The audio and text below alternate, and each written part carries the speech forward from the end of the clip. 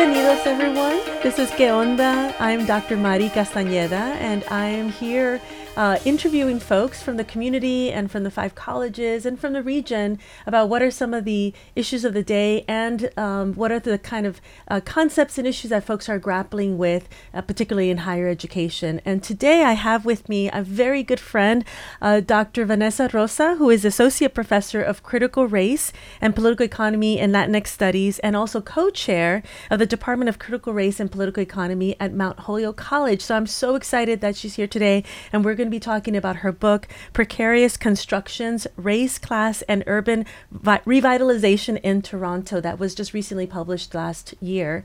But so first of all, welcome, and I'm so glad you're here, Vanessa. Thank you for having me, Mari.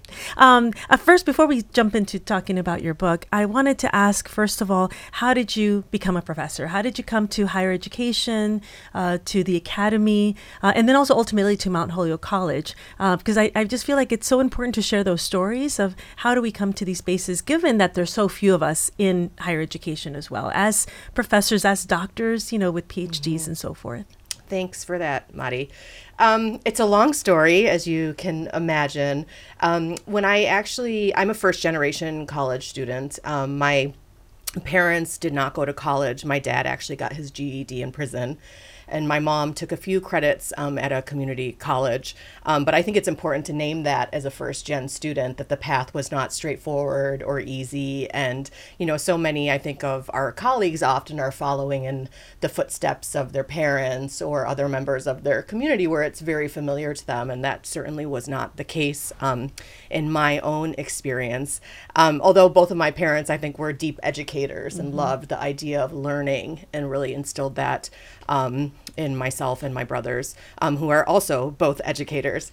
And so when I went to college. I did an undergrad in political science at the University of Ottawa.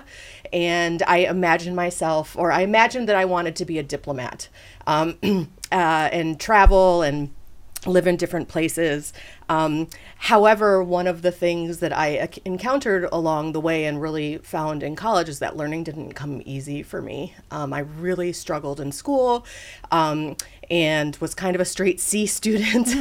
And it was hard. College was really, really hard for me. And it wasn't until I kind of started reading women of color feminist thought and texts that really resonated with my own experience that I really kind of shifted. Something happened. I think we describe them, I think, as teachers as like an aha moment, and that certainly was the case for me. I had 2 really amazing professors, Dr. Paul Surratt and Dr. Catherine Trevenin, in my undergraduate degree in studies, who really fostered that in me and that type of curiosity around the texts, again, that resonated with my own experiences. And so through that process and through their mentorship, frankly, I decided to apply to graduate school. And so I applied to graduate school and I did a master's in the sociology of education at the University of Toronto. And then I went on to do my PhD at York University, also in Toronto. So all of my studies were done in Canada, which I think is also a little bit rare and maybe different from the context that we're in here in Western Massachusetts.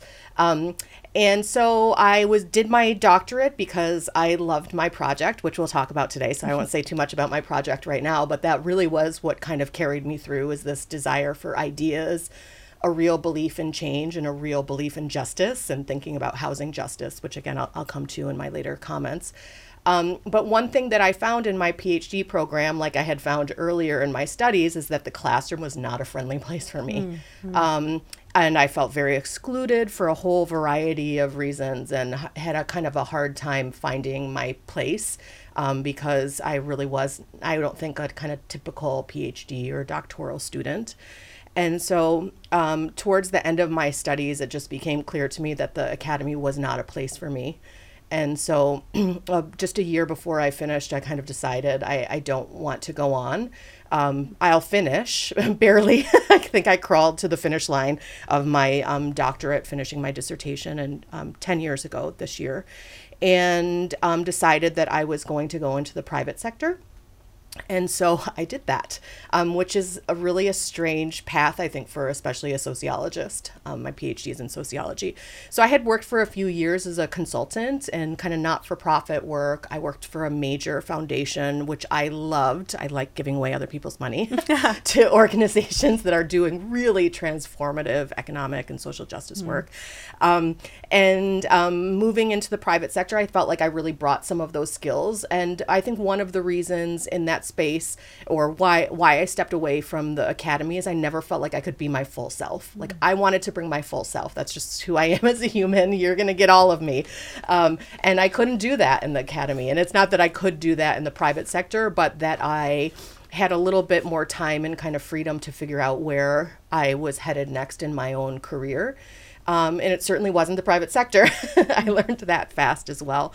But it was really a period of exploration for me that time after my PhD and before coming to Mount Holyoke. Now, you asked, how did I end up at Mount Holyoke? Which is kind of a funny story. I had applied to a few jobs and postdocs in my last year of grad school and didn't land anything, which was fine. I think that's kind of common. And so then when I decided to step away, I wasn't really thinking about the academy at all. One thing I was thinking about, though, was teaching. I love being in the classroom. And so even while I was working in the private sector, I taught several classes, either a night class or some online classes, because I just love working with students. So that was kind of always a draw and a connection for me, is the work in the classroom. That I found transformative. But not a lot of institutions value teaching. And so again, it was a kind of a trade-off, and can I be my whole self and like my real passions and what I believe in? Which is so odd that they don't in some cases, because that's what the institutions are made up of, students. Students, you know, that's our whole purpose. Yeah. I always say that as like a center in my own teaching and career, is when I wake up in the morning, if I'm ever feeling a lull or what am I doing, I'm like, what am I doing? I'm here for the students. I'm here to learn alongside them and to think about better worlds. And the best place to do that is the classroom. Bell Hooks said that. The most radical place in the academy is the classroom. Absolutely. And I believe that. I believe that. But back to in terms of the journey and thinking about teaching and higher ed and how I ended up here right now in Western Massachusetts, I had one postdoc application that a friend of mine, or a friend and a sibling, said to me, you should submit that one more time. So I'm working in the private sector. It's September 2014. I'm just finishing up my PhD. I have no energy or desire to kind of write a new application for something. And so I submitted it to the Consortium for Faculty Diversity, which is a postdoctoral fellowship that tries to increase the presence of faculty of color in the liberal arts. And so this is in September 2014. I'm sitting at my desk in this very boring job in end of January 2015, and I get an email from Becky Packard at Mount Holyoke College who says, hey, I have this application in front of me. Are you still interested? And I thought, Mount Holyoke College, where the heck is that? And what application? Did I submit something? I didn't even remember. It was not on my radar at all. And I interviewed for the postdoc actually on my birthday. And the next day or the next few days, I got an offer from Mount Holyoke. And a few months later, I arrived, and I've never looked back. Oh, what a blessing. And the thing that's been so great is having you part of the 5 colleges, which is so amazing. For folks that don't know, the 5 colleges made up of Mount Holyoke College, Smith College, Amherst College, Hampshire College, and the University of Massachusetts Amherst, which is where I'm a professor as well. And so the nice thing about the 5 college community is the ability to bring together faculty and also staff and students to connect on not just in the classroom, but also in community-based work and other various, kind of opportunities and initiatives that take place. So thank goodness for that sibling who nudged you to apply, because I think that it's been, I know from knowing you for already many years, what a wonderful gift it's been to have you as part of the community, as well. And I think that I love the fact that you also mentioned the reality that and the honesty of how hard it was, both at the undergraduate level and the graduate level, because that's the piece that we don't really talk about enough. Because oftentimes if we're demonstrating that we're struggling or we're having a hard time, there's also this fear that people are going to interpret, then I shouldn't belong here. That's right. Or I don't have the capacity. That's right. And we're always hearing these stories and really a bias and narrative against students of color that oftentimes they're in the academy, they're in higher education, they're in universities and colleges, but they don't have the skill set and they don't have the ability to perform, which is absolutely untrue. But the other thing is that a lot of these institutions have to change the way they are engaging with us as students in the classroom. And I know that you completely really think about that in the classroom space as an educator. And I don't think universities entirely do that enough. I mean, there's certainly lots of wonderful people that are doing it, but there's so much more to be done, in that area. Because even if we are struggling, that's okay. I mean, that's the thing that is just so bizarre, that it's okay to struggle, then step it up as an educator to really think and figure out, how do we make sure the student then succeeds? What is it that they need? How do we work together? And clearly you had professors that did that, right? Because it was their encouragement and belief in you that then led you to finish up at the BA level, continue the master's and PhD, and then that now you're also doing that with your students, as well. Yeah. One of the ways I often describe that or think about that in my own work with students and even colleagues is you meet people where they're at. And it's our job to do that work. And it's hard to do that because it requires a particular set of, I think, or type of vulnerability that you bring into work with colleagues and particularly with students. Students are often really struggling. And that was my case.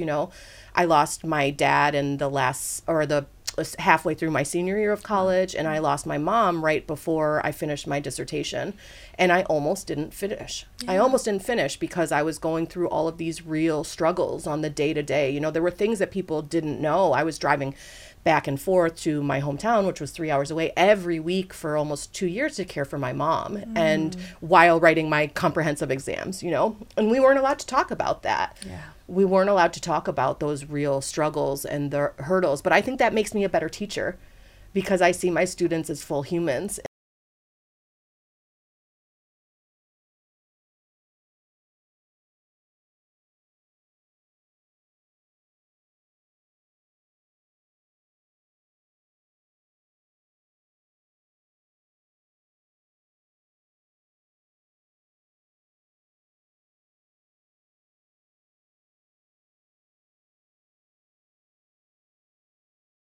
In the classroom, and that they're bringing in all of this weight in the world. There's a genocide going on. They're having these day-to-day struggles with their peers, with their families, and it's about seeing them and acknowledging this. The classroom is a space of love and transformation.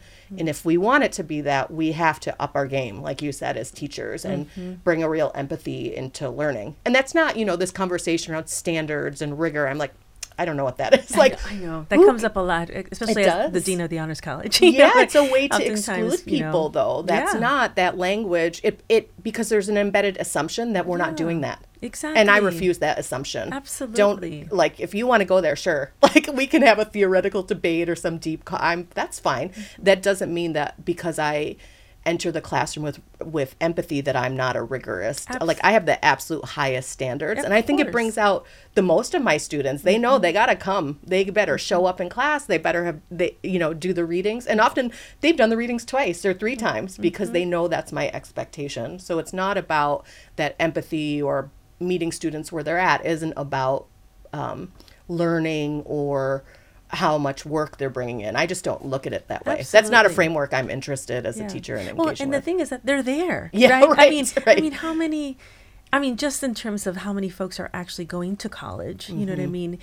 Despite the attacks right now on higher education and all the things that are going on, just in general, the percentage is still not very high. Yeah. And so the fact that the students are already there, that's right, already means that it demonstrates their own desire, commitment, engagement. So they're here. Okay, so how do we make sure that we keep them here and get them to the finish line? That's right. And as opposed to weeding them out, which I think sometimes a lot of folks and faculty and sometimes even staff think that's the way to go, but that really is not necessarily at all going to not only help that student, which is that's not going to happen. Like in That's terms right. of like the student really succeeding in the way they want to succeed and should be succeeding and want to succeed, and we want to see them do that.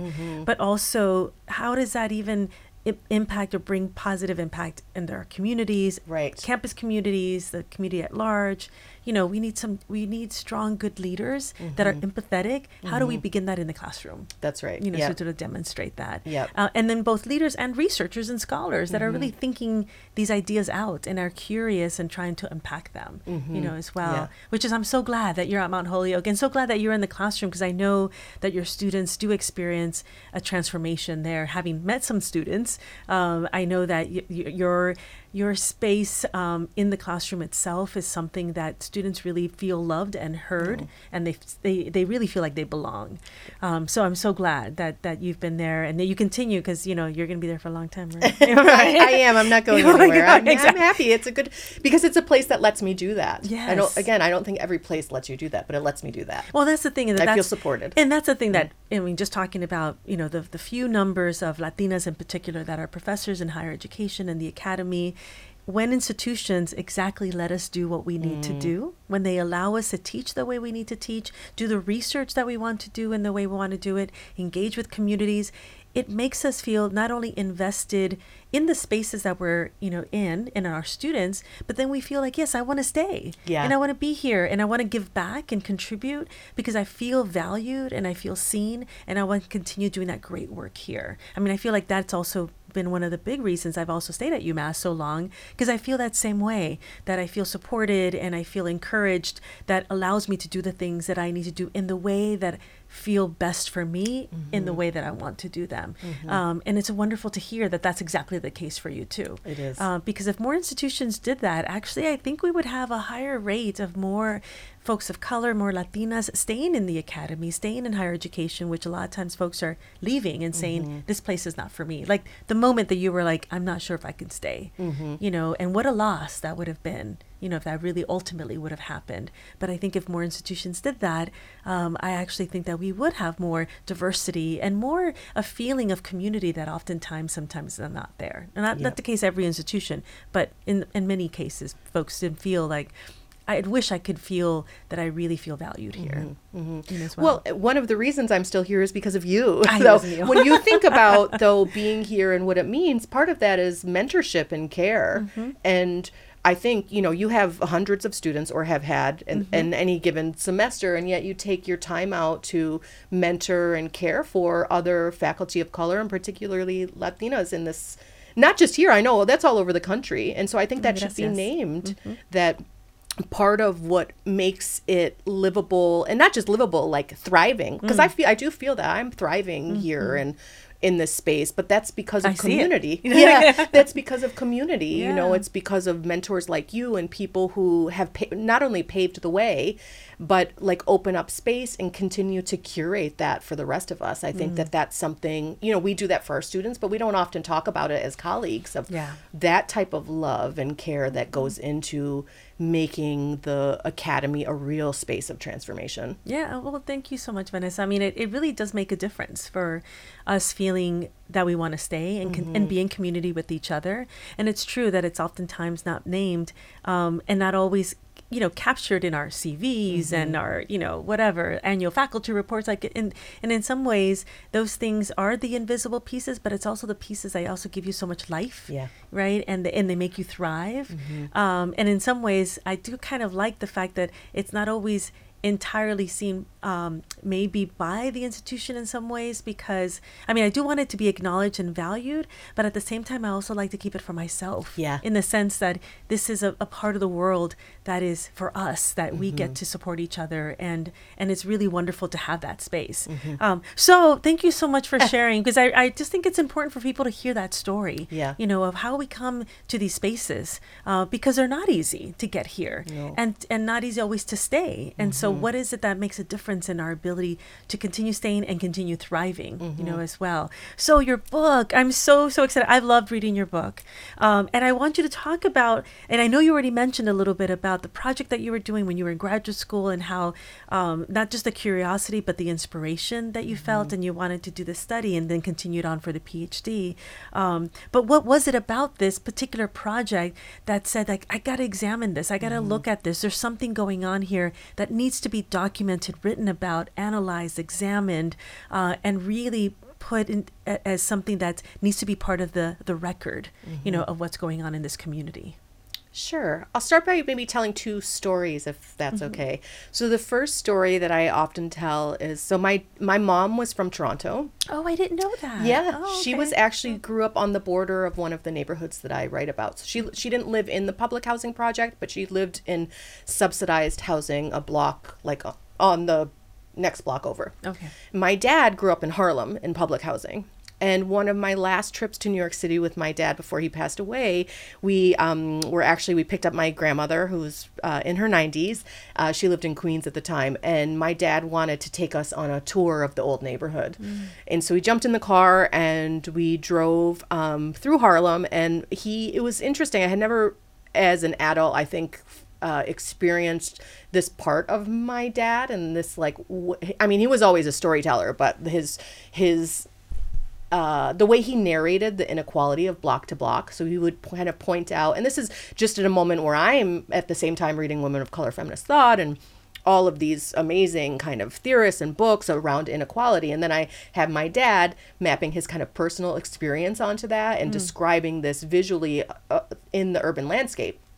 I was like, oh, this is cool. Like, that is not, inequality is not cool, but the idea that we can see this spatially is fascinating to me. And here I'm, 21 years old and thinking, oh, this is really interesting.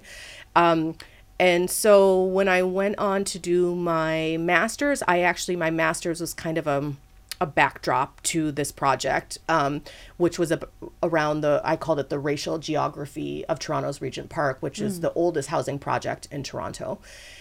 And at the time that I was writing that, just about a year before, the city council had passed legislation that would then allow for the redevelopment of this public housing project.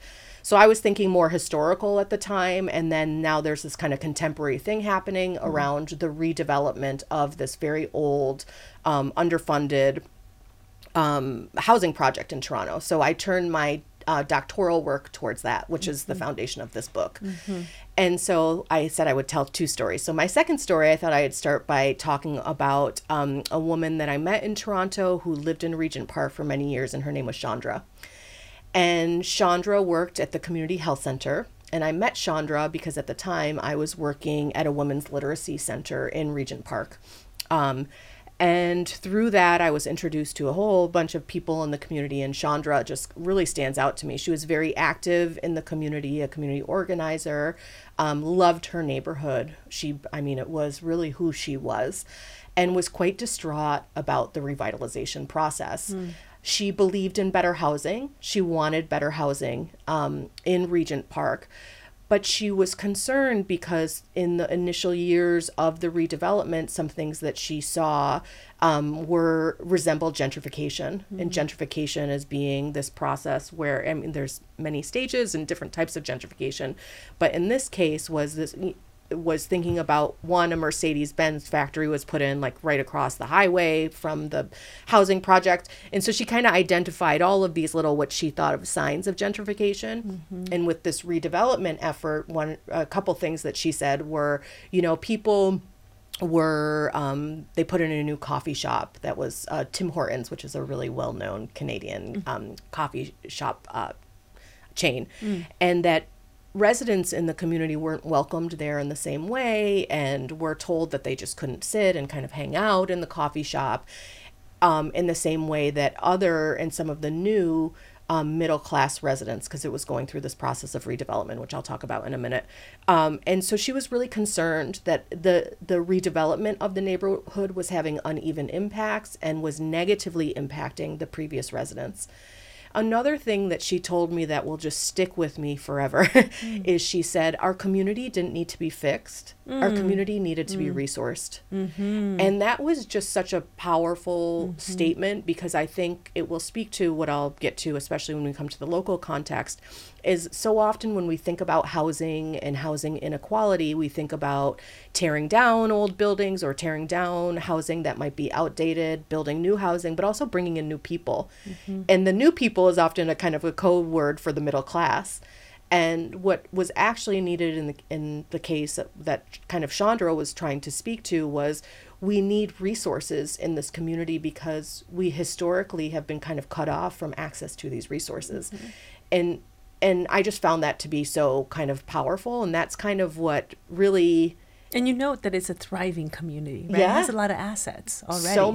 So many people, many of the people that I talked to described the public housing project as being a really thriving space, as feeling safe there, as feeling like they knew their neighbors, they could count on their neighbors. And so through the redevelopment process, what happened was they brought in private developers. So it was a public-private partnership.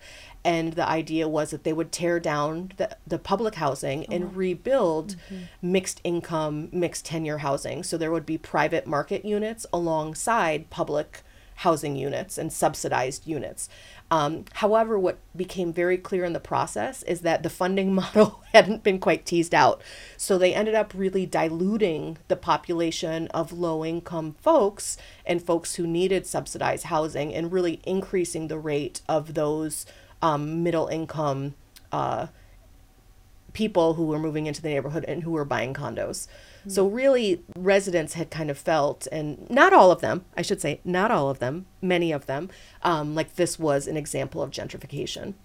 And so in the book, I kind of work through that story, what it means for people. And I actually look at 2 housing projects. So I've only talked about Regent Park, but I also look at a neighborhood called Lawrence Heights, which is a public housing project in Toronto as well. And so I kind of map out what the planning process was, how people experience it on the ground. And the kind of, I think one of the keys to the book is the underlying assumptions that were made about both neighborhoods and the unintended consequences of the redevelopment.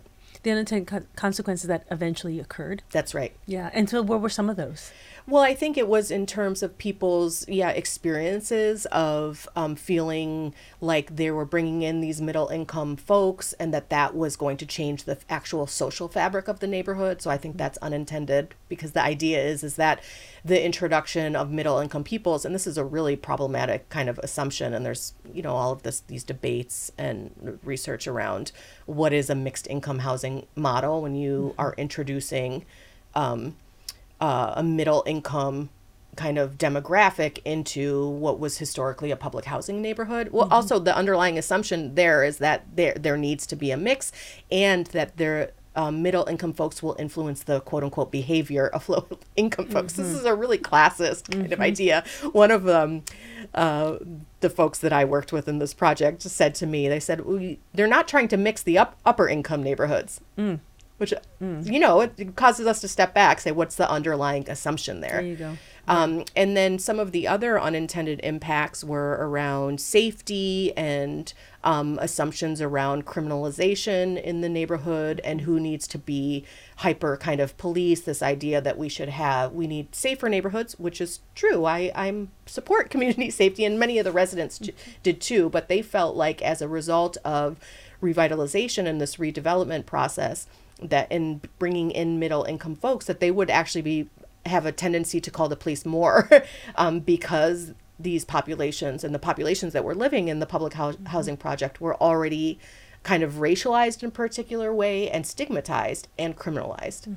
So that was one. And then the last unintended impact, I'll say, was around, there was a process of community consultations, which is very popular in urban planning, to kind of call the community in, get their input around what they want their community to look like.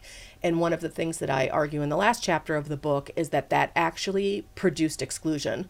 So they called people in, and that it didn't create the type of meaningful consultation that residents both expected and wanted.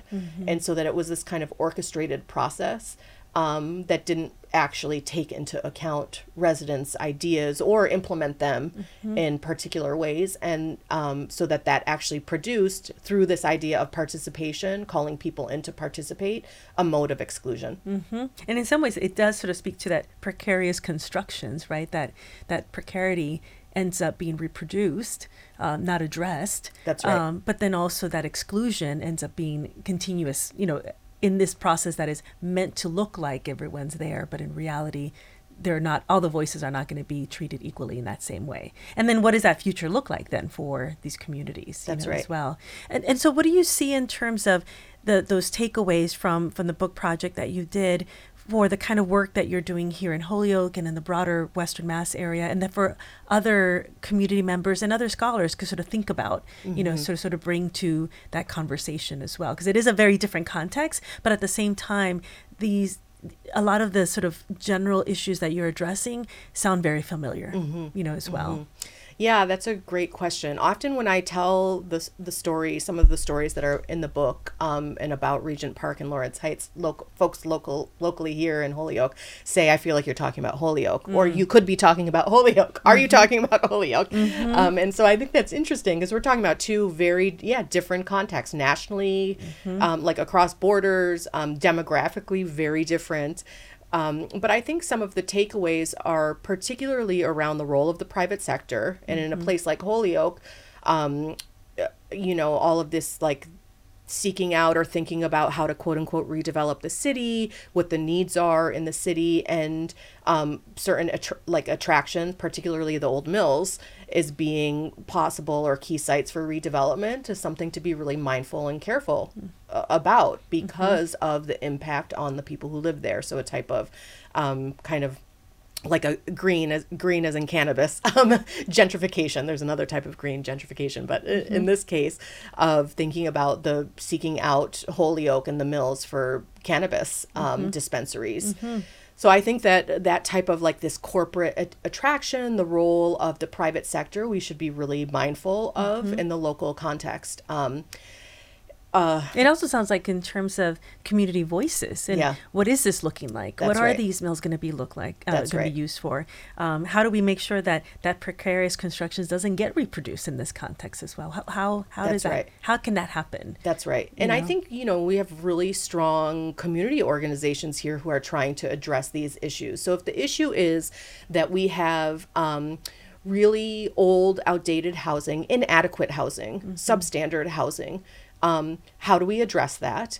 And who's seen as deserving of decent housing? Like if the bar is decent, I mean, that's a pretty low bar. We should be seeking to create housing opportunities for all where people can thrive.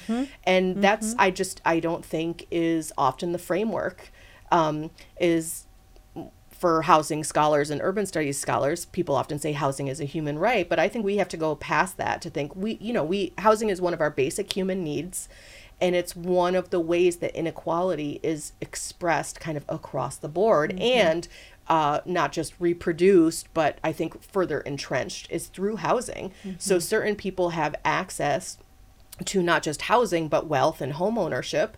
And not that I'm saying that should be the goal, but that housing should be decommodified in order to produce communities that have access to housing and creating an environment where they can thrive. And so in Holyoke, I think, the Western Mass Tenants Union is so strong. We have other community organizations, particularly, Neighbor to Neighbor, the work that they do is just absolutely transformative.